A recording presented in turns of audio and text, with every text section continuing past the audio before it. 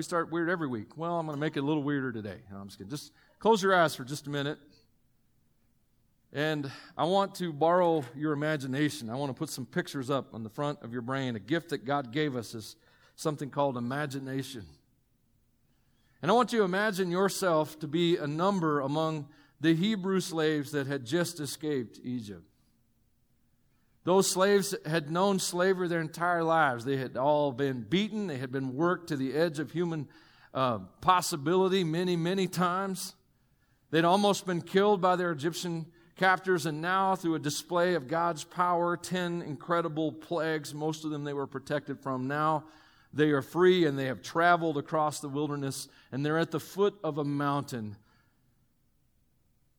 And the leaders have put a fence around the mountain so no one can go up the mountain that day, and all the people have been called out, 1.5 million Hebrews, and there you are in the number, shoulder to shoulder with your people.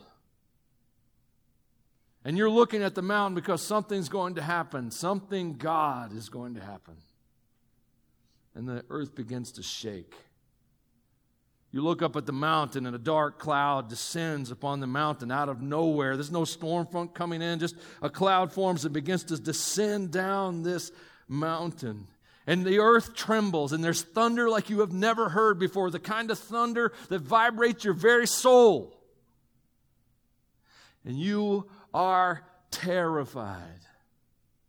Because that's what effect that kind of thing has on you. The earth shaking, your heart shaking. Moses himself says that I am extremely frightened and trembling, according to Hebrews 12. Now you can look up.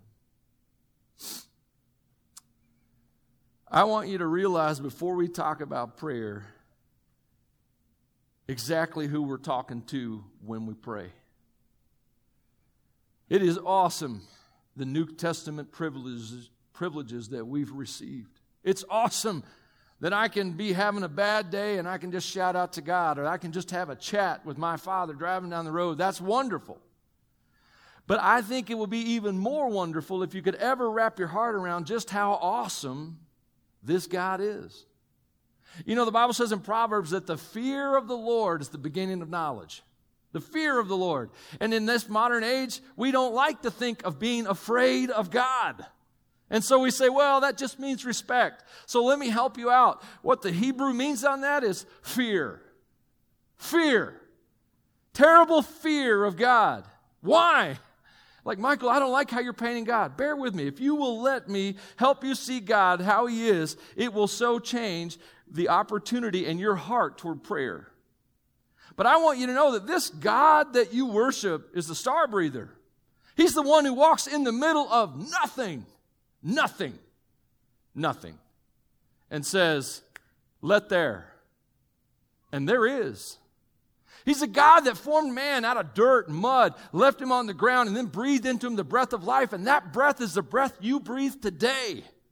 Now, this breath of God, He is the God on the throne in heaven, surrounded by myriads of angels who declare His glory and His holiness every second of every day. They love doing it. They get to worship the presence of God. He's surrounded by these weird creatures who are also praising Him. He's surrounded by the nation of Israel and the representation of the church. They're also declaring His holiness. There is thunder. There is lightning. There is unbearable light that you could not peer into, glimmering, glistening from the throne, overpowering anything near it.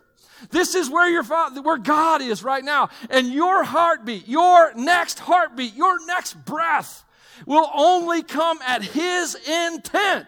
So yes, you should fear God. We should fear God.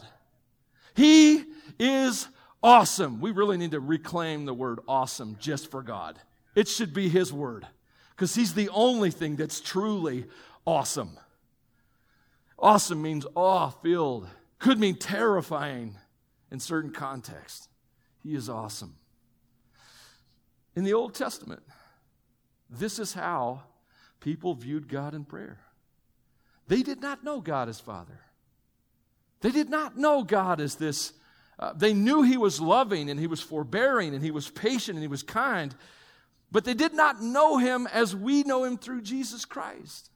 And when they approach God, you read Old Testament prayers, they are loaded with reverence. Things like, oh, mighty God, awesome God, fearful Lord, all kinds of expressions used to address the God of the universe. The Hebrew mind wouldn't even pronounce the proper name of God. In the Old Testament, it is shortened to just the consonants because they did not feel the human tongue was worthy to even say God's real name.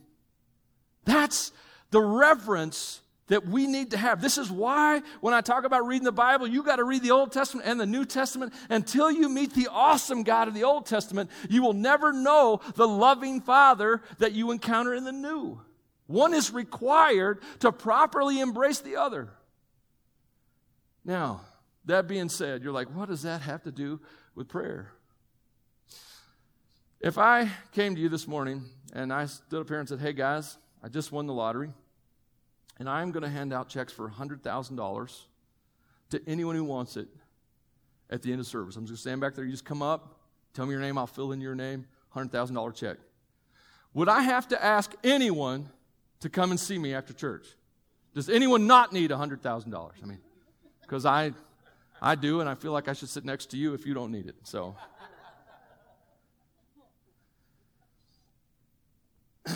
the fact that Christians struggle with prayer is simple evidence to the fact that we have no idea how awesome the being is that we get to pray to. Do you understand? That invitation where God says, boldly come into the throne room and receive grace and mercy to help you in time of need, that invitation was offered to nobody before Jesus. No one could just walk into the presence of God, and every person of the Old Testament who got any kind of vision of God was almost destroyed by it, literally destroyed by a vision of who God is. And so I want you to know how awesome it is that we get to pray. That's where I want to lay the basis for this. It is an awesome, wonderful privilege that we should never take for granted. And if you, and I know I myself, when I look at my life and see the lack of prayer therein, I see that I do not properly understand God, nor do I understand the amazing gift that Jesus Christ has provided for us. So today, we're going to talk about the one thing that changes everything. The one thing that changes everything, not just in your life, but in our world. And so we're going to do 3 weeks, I think 3 weeks, it could be 4, things could change, on prayer. Today I want to look at how this whole thing that we call the church got started, and how part of the DNA, part of the heart of everything is just embedded in this concept of prayer. And everybody who studies church history, who reads the Bible, knows that prayer is critically important. Knows that every major move of God in the history of the world was always preceded by a move to prayer. People started praying. Because the reason they start praying is when you need miracles, you got to talk to someone who can do miracles, and that's not you. It's not me either. And also, for me it's important because prayer is the main thing that connects you to your Father. The Bible says there's one mediator between man and God, and that is Jesus Christ. That's the only thing between you and God. Too many people want to put a pastor, a big spiritual leader, a theologian, an activist. They want to put them on a pedestal and go to them. Just like the nation of Israel said to Moses, hey, you go up the mountain and we'll wait here to hear what God had to say. Why aren't we running up the mountain to see God ourselves?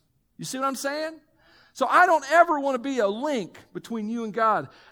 In fact, what I want to be is I want to say, hey, there's God. Go get Him. Go to Him. He's the answer. I'm just a guy who talks loud, passionately, and gets it wrong sometimes. Okay?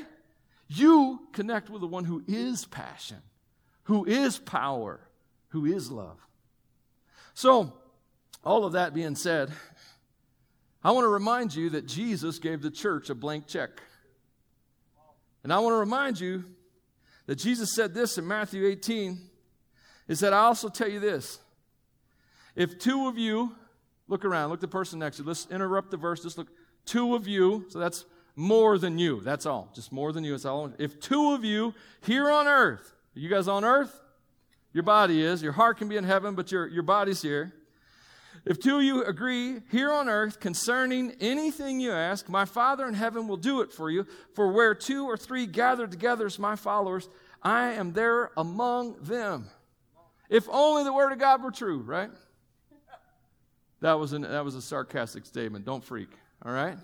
You hear me? Here's Jesus laying a blank check out. He's saying, hey guys, here it is. Here's the check. I signed it with my blood, Jesus Christ. You get together. You agree with somebody on this earth about anything, Papa will get her done. That's a blank check. That's real. Now, I know what heart's saying right now. Because whenever I give you a biblical truth, there's always a lying reality, quote unquote, that comes against it. And someone will say, and I know what your heart will say, but I prayed for this. I had somebody pray for this, and it didn't happen. We'll get to that. Okay? Can you be patient? Before you start arguing with what Jesus said, I want you to hear what Jesus said. Here's a blank check. 2 of you agree on anything, my Father will do it. So, how's your prayer life? How is your prayer life? How is that vital connection between you and the Father doing? When I say prayer, how do you feel about it? Does it excite you? Is it something you feel like you must do, or is it something you feel like you get to do? So as you ponder these questions, let's dive in to what the first church did and how that they approached prayer. Okay? So the Bible says this. Oh, one more verse. I want to look at this one more time. But John 6:63, before I get into the rest of this really long sermon that'll go into the second hour. Just kidding. The Spirit alone gives eternal life. Human effort accomplishes nothing. And the very words I've spoken to you are spirit and life. But some of you do not believe me. So, looks like the study guide's arrived. All right, good deal. Now you'll be able to study. I want you to hear what Jesus says in John 6. He says that the flesh profits nothing, accomplishes nothing. That the Spirit is where the power is. Now, church, I'm going to tell you, Michael Maynard, one of the pastor dudes, that should be our official title, Pastor Dude Michael, Pastor Dude Steve, Pastor Dude Michael. One of the pastor dudes, I struggle with this text. And here's why. Because I can do a lot. I can study. I can pray. I can get on my knees and pray. I can talk to people. I can drink tons and tons and tons of coffee. I'm not going to say that. That's a little too morbid. I'll move right on. After church, you can say, what were you going to say about the coffee? And I'll tell you then, but not here, okay? If we could learn this verse, we would have nothing left to us but prayer. We would realize that prayer could change things. So, the Bible says in Acts 1:12, in verse 11, Jesus had just ascended. So, the disciples had gathered on the Mount of Olives. Jesus Christ had been pulled up into heaven. He just left them after the resurrection. So Acts tells us in Acts 1:12, then the apostles returned to Jerusalem from the Mount of Olives, a distance of a half a mile. And when they arrived, they went upstairs to the upstairs room of the house where they were staying.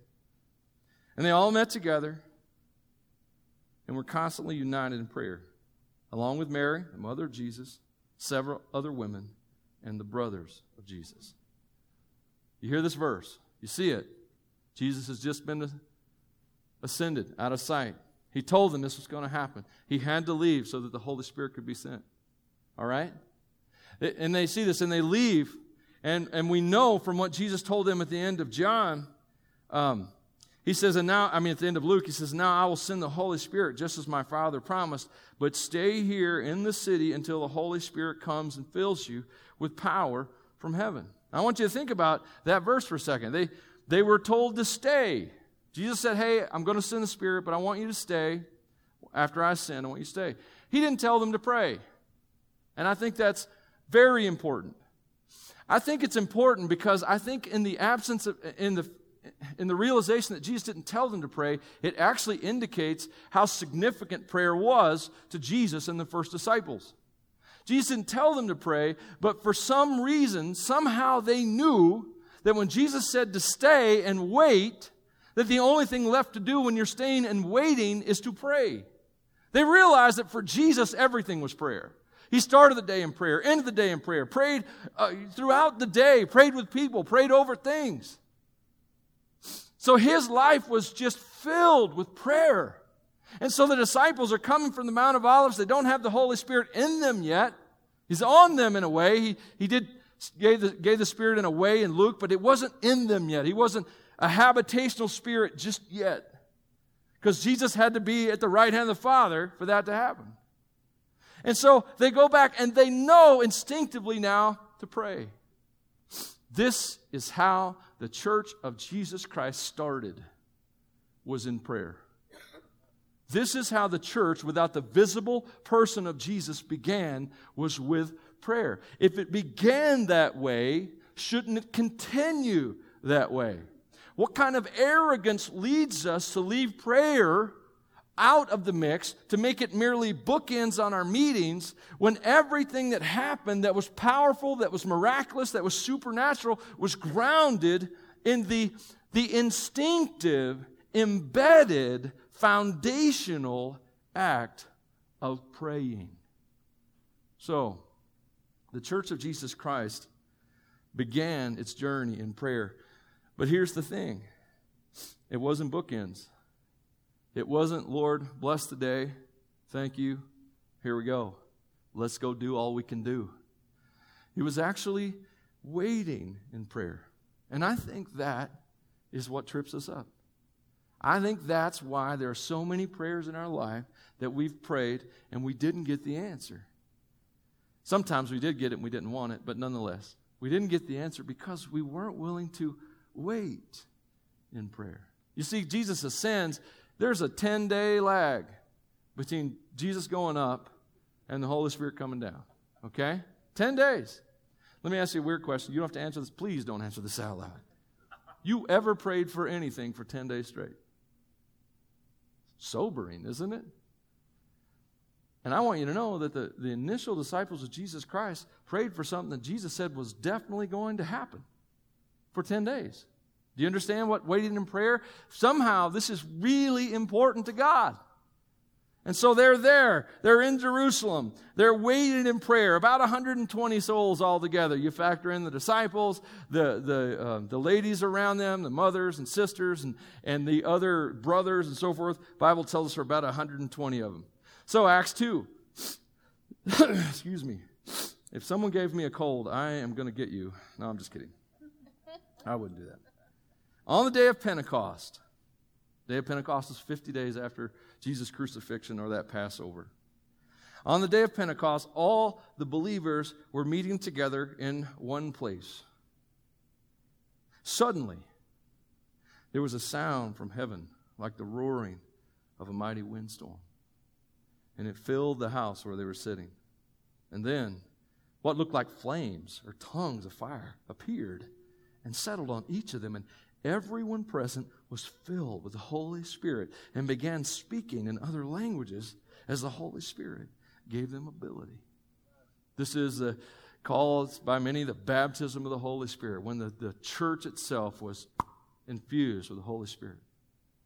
Now the Holy Spirit's changed. From a Holy Spirit in the Old Testament up until Jesus Christ was something that happened. He would come upon people. But now the Holy Spirit is in people, which has never happened before. Other than on special, it hadn't happened before. Now He's just in people in their lives. And so the believers are together. They are praying together in harmony. The King James says in one accord, which means in a harmony. Like your worship team up here today. They were playing and you had different instruments playing in harmony with each other. They didn't sound the same. They didn't do the same thing. But what they did do worked with and was in harmony with everything else. The same with the voices. Some were singing lead and some harmony in the background. And it sounds good because that's how harmony works. It brings many and makes their differences beautiful. It doesn't make everything the same. It coordinates the differences. And so they came together in harmony, in one accord, and they prayed until something happened, and that's what it means to wait in prayer. That's what it means to wait in prayer. You and I learn to wait in prayer, and our lives are going to change. Our community is going to change. You got to learn to be like Jacob in the Old Testament. We'll talk more about him, I think, next Sunday. But Jacob was wrestling with an angel of the Lord, and he says, I am not letting you go until you bless me.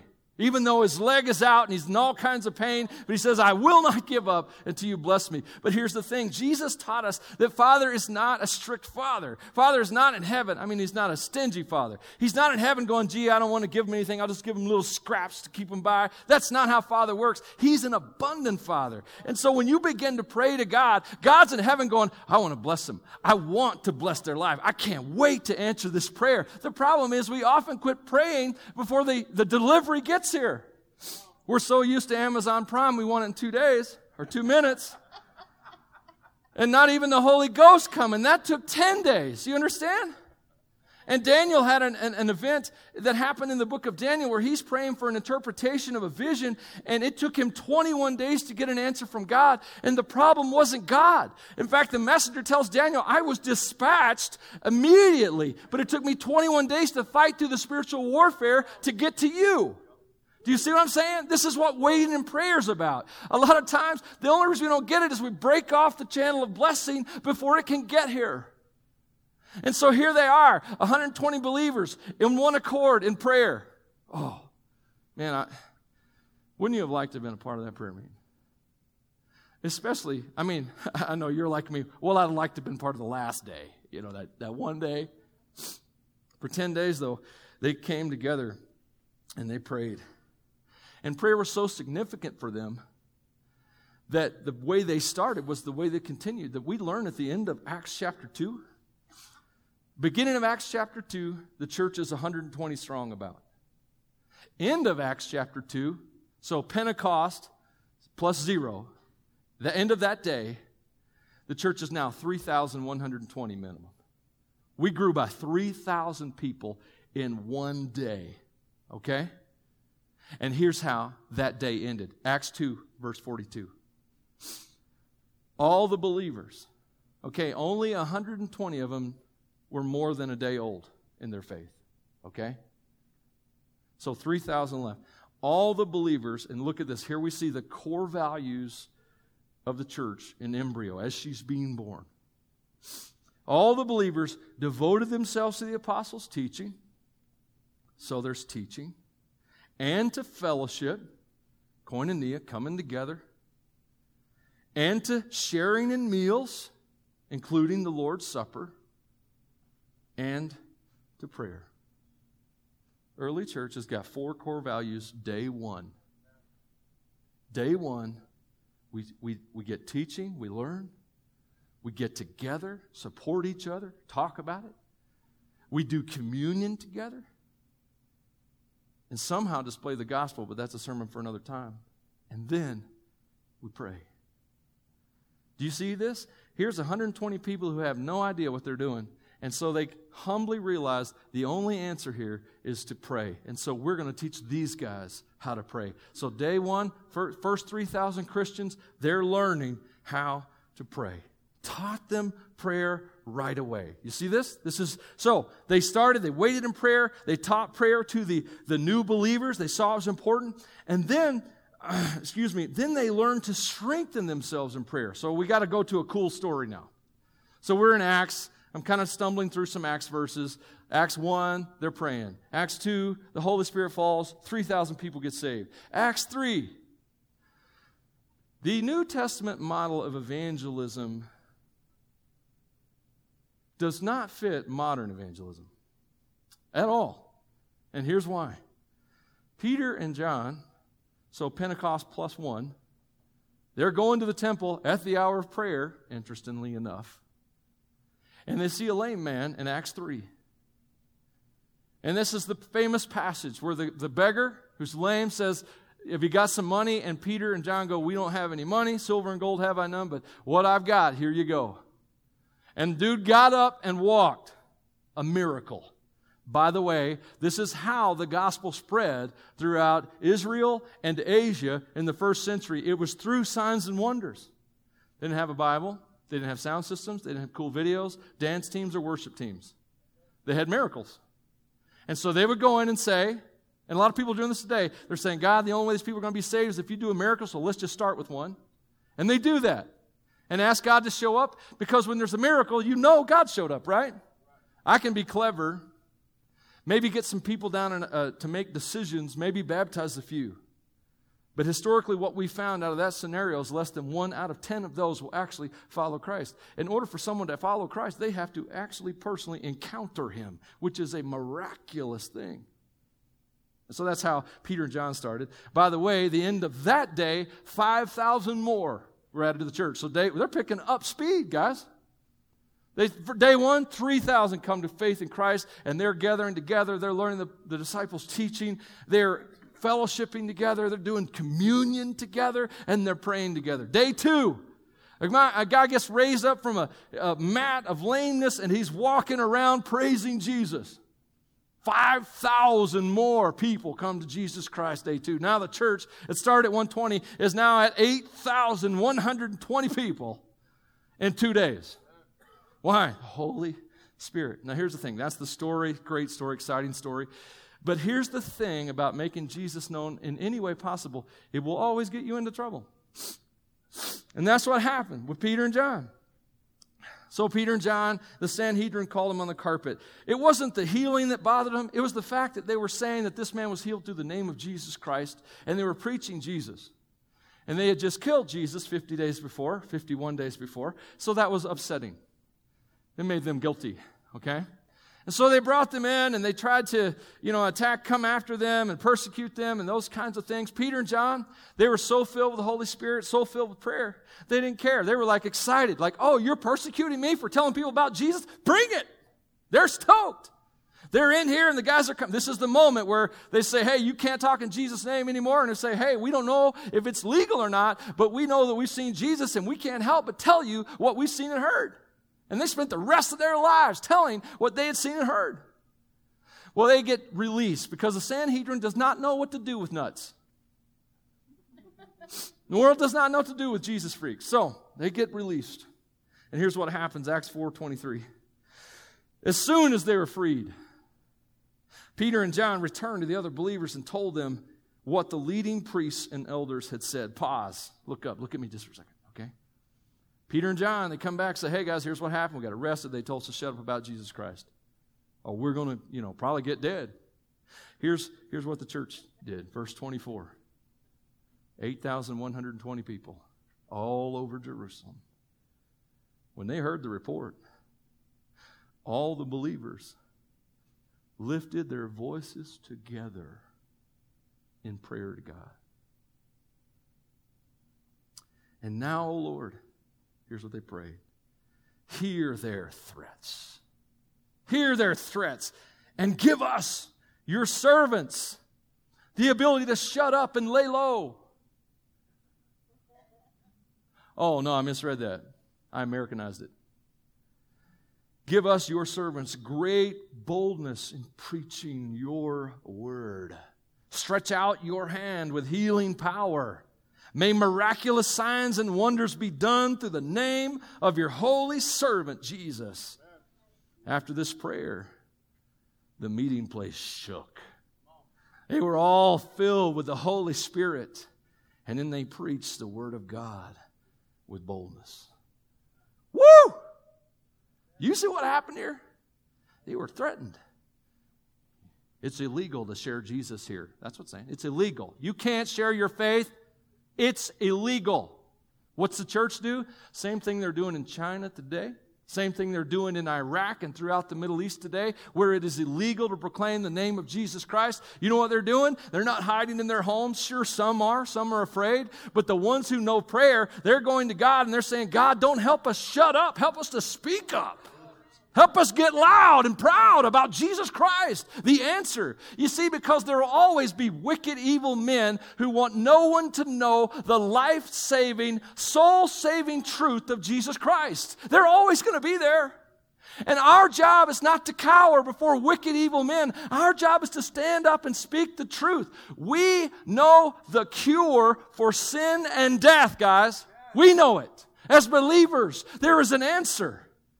And so someone has to proclaim it. And so the church, rather than cowering in fear, rather than taking on that hold the fort mentality and say, oh Lord, let our little church of 8,120 people survive until tomorrow, they know they pray and say, God, give us the courage to risk our lives so that others might learn that Jesus Christ is the answer, that Jesus Christ can save them. Give us power, give us miracles so they cannot deny that you are God. Isn't that awesome? They strengthen themselves in prayer. That's what prayer will do. It will strengthen you. So I want to take all this ranting and raving that I'm not apologetic for at all. And I want to drive that into our hearts. And I want to do the same thing the early church did with it. First, I want to encourage you to do what Jude says. Dear friends, you must build each other up in your most holy faith. Pray in the power of the Holy Spirit. We have to strengthen each other. How are we going to strengthen each other? I'm going to say do it through prayer. Yes, it is wonderful to be affirmed. It is amazing when someone comes and says to you, hey, you did a great job, or I'm really proud of you. It's wonderful when someone gives you a word from the Lord and says, man, I was praying for you the other day, and I saw you doing this great thing for Jesus. That's an encouraging thing to share with someone. But when we pray for each other, we strengthen each other. When we pray for ourselves, we strengthen ourselves in prayer. Here's a biblical truth on that. Jesus said this to Peter.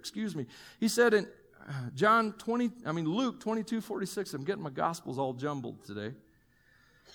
Why are you sleeping? Actually, this was to the disciples. He said, why are you sleeping? He asked them, listen to this, get up and pray so that you will not give in to temptation.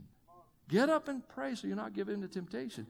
And that verse helps me realize that, man, if I'm falling into sin, if I'm feeling tempted, if the enemy can trip me up, then there's a root cause behind that. It's not I don't have enough accountability. I do need accountability, but it's not that. It's that I'm probably not praying. I'm probably not spending a significant amount of my short life in prayer. How did Jesus find so much time to pray? That was one busy dude. And his ministry was only 3.5 years long, and he got more done than anyone that has since. And so, when we pray, we find victory over temptation. We strengthen ourselves. Now, I want to be really clear, and I tried to hit this last week. I'm not sure I hit it enough. What I'm talking to you about is not something to impress God with so that He'll do what you want. There's enough Bible studies and books out there that kind of, basically their premise is, here's how to worship yourself and get God to do what you want. And they would never say it that way, but that's exactly what they say. And so I'm telling you, when I call you to prayer and I say we need to learn to pray and we need to build our lives on prayer, I'm not saying, hey, if you pray, God's going to be impressed. How do you impress the creator of the universe? I mean, really, what have you got? You may have a vault full of gold, more than's in Fort Knox. Say, God, hey, I've got all this gold. And He goes, hey, I paved streets with that. I thought that was funny. Some of you guys did. Revelation, streets of gold. Anyway. You got nothing to impress God. There's only one thing that impresses God. That's Jesus Christ. You surrendering your life to Jesus Christ, declaring Him as Lord and following Him. That is the only thing that impresses God. So when I'm talking about prayer, I'm not talking about you trying to impress God so He'll do what you want. I'm talking about you being impressed by God. That's what prayer does. Prayer puts me in His presence, and the more I'm in His presence, the more I'm going to start to think like Him, act like Him, look like Him, and do what He does. And so when we choose prayer, so when I talk about prayer, I'm asking you to choose it. Because we make like 1 billion choices every day, don't we? Most of them are on automatic. Like 95% of them are habits. You know, maybe your habit is you get up in the morning at whatever time, 5, 6, 7, whatever time it is, and you go, maybe you get your workout in, and then you come home, take a shower, and then you go to work, and then you work 8, 9, 10, 15 hours. Then you come home, plop down in your chair, click on the TV. Those are all choices that you made, and you made them so often that they're just habits now. You don't even think about them, you just do them. Well, I'm saying, hey, instead of making all those automatic choices, change up a few. Instead of choosing to live a dead-end life, choose prayer. Choose to connect with the one who is life. Instead of choosing to complain about the people you don't like or those who've hurt you or your boss or your employees or whatever, instead of choosing complaining, why not choose praying?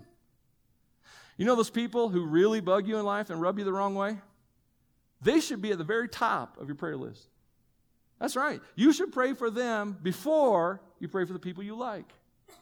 Okay? Why? Because your Father loves them like crazy. I got to know it. He loves you too. Isn't that crazy?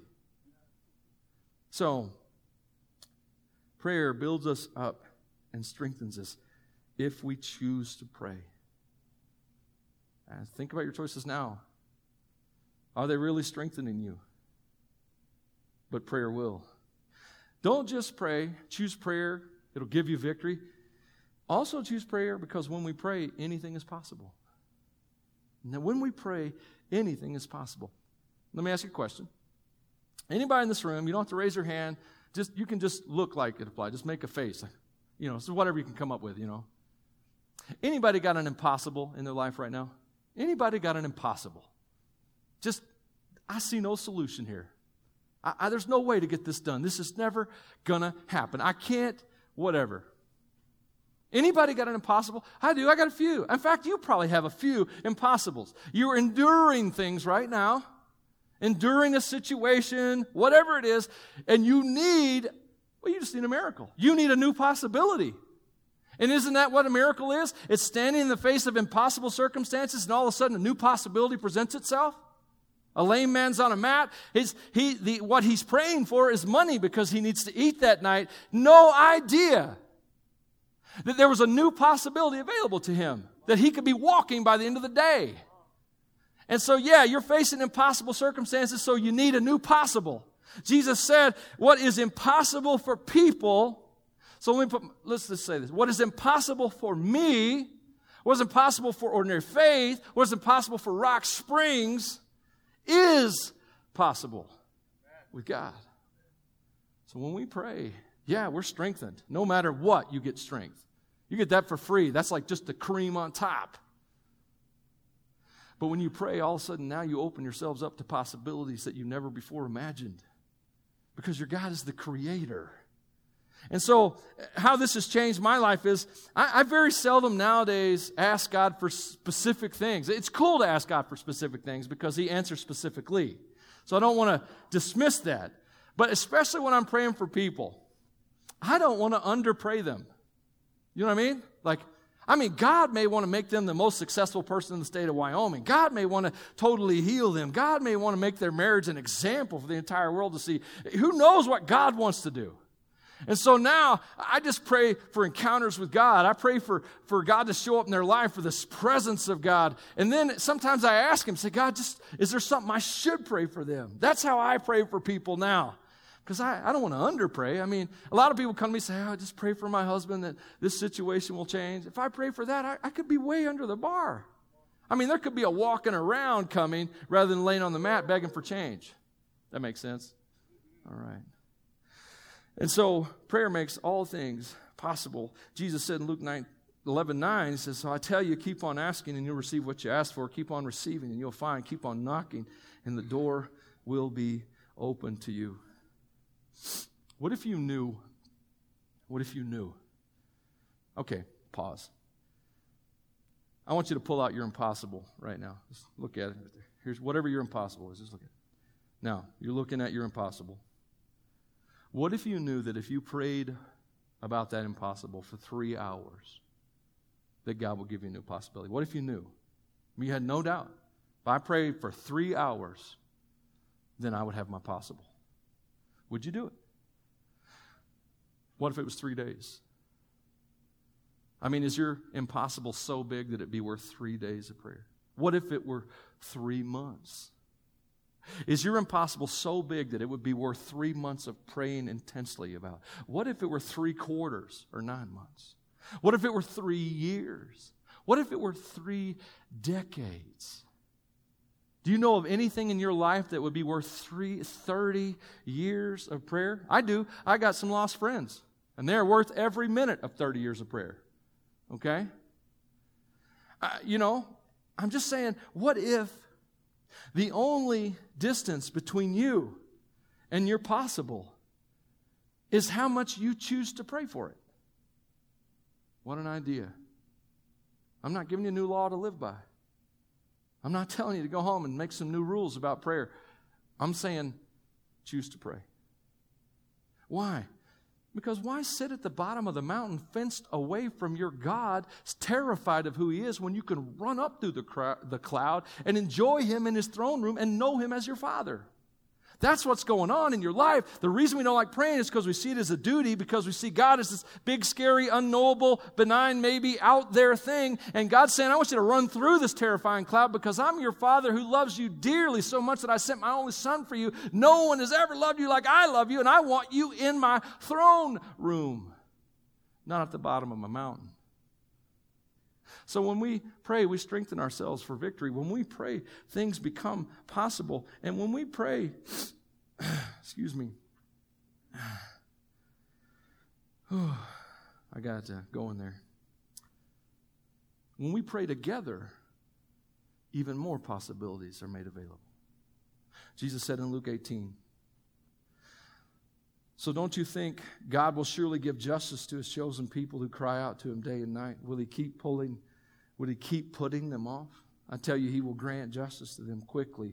But when the Son of Man returns, how many will He find on earth who have faith? That's a verse more about persistence. I actually meant to jump to this verse, but you needed to hear that one anyway. Matthew 18:19. Jesus said, I'll tell you this. I mean, if Jesus says, I'll tell you this, you should listen. It says, if two of you agree here on earth concerning anything you ask, my Father in heaven will do it for you. For where two or three gather together as my followers, I am there among them. So we're back at that impossible you're looking at in your hand right now. And I started out saying, what if it was 3 days between your impossible and your possible? What if you could shorten that 3 days, 3 weeks, 3 months, 3 quarters, 3 years? What if you could shorten it if you prayed with somebody? 2 or 3 agreed in prayer. And one of the high points of my life was in 1994. It was a year that God did so much in my life. It blew my mind. It still does to this day. In fact, it actually blows my mind more today because I understand better what He overcame to make it happen.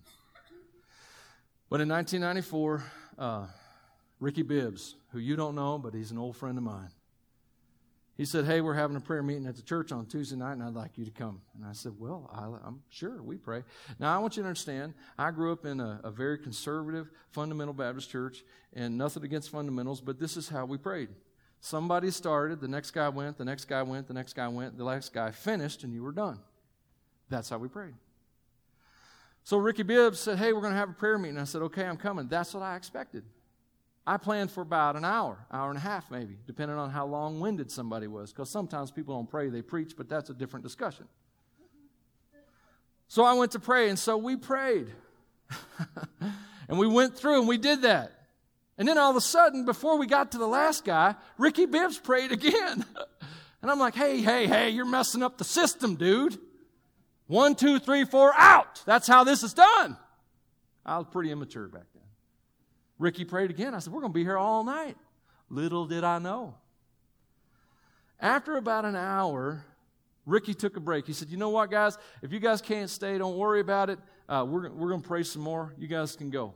And I thought, well, I'm not leaving, man. I surrendered to the ministry. I can't let them know I'm just as carnal as the next guy. I got to cover this up. So I'll stay. Surely they won't go more than another hour. That meeting started at 7 o'clock. I walked out the door at 1 a.m. a changed man. Changed. Why? Because we started praying. It took an hour and a half to just really start praying.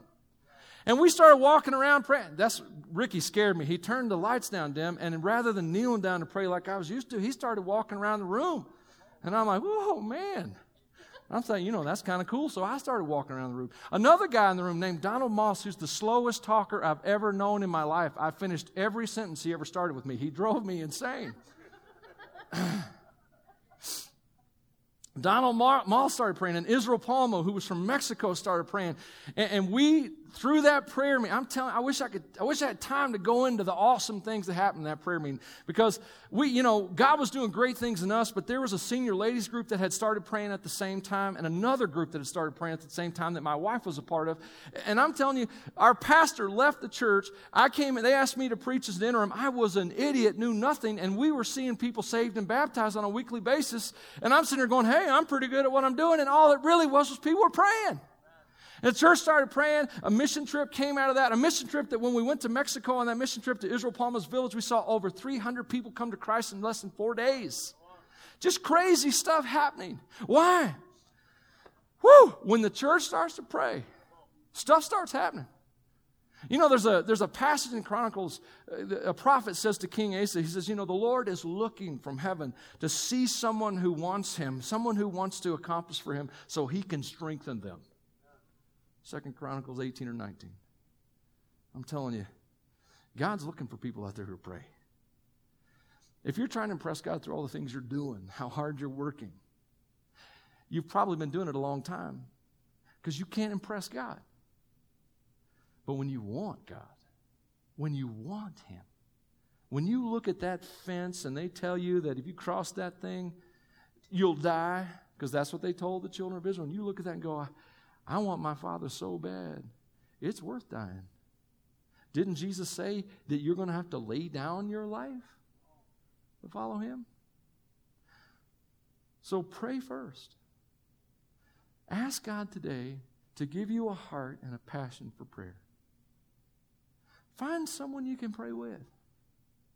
Find someone that you can pray with. And I know you can get in places in life where you have a lot of friends, and the idea of praying with those friends can seem really awkward. So either encourage them to pray or find new friends. Find someone you can pray with. And put prayer first in your life. It will not only change you, it'll change Ordinary Faith. It'll change Rock Springs. God is raising up a praying people. That's what the church has always been, guys. The church has always been a praying people.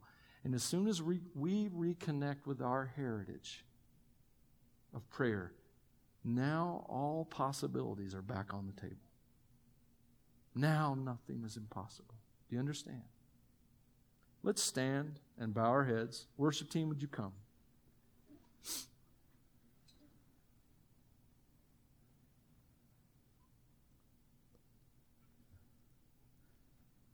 Lord, we need a spirit of prayer to infiltrate and fill our body, to fill our pastors and staff, our volunteer leaders. We need a heart of prayer that far exceeds anything we've ever known.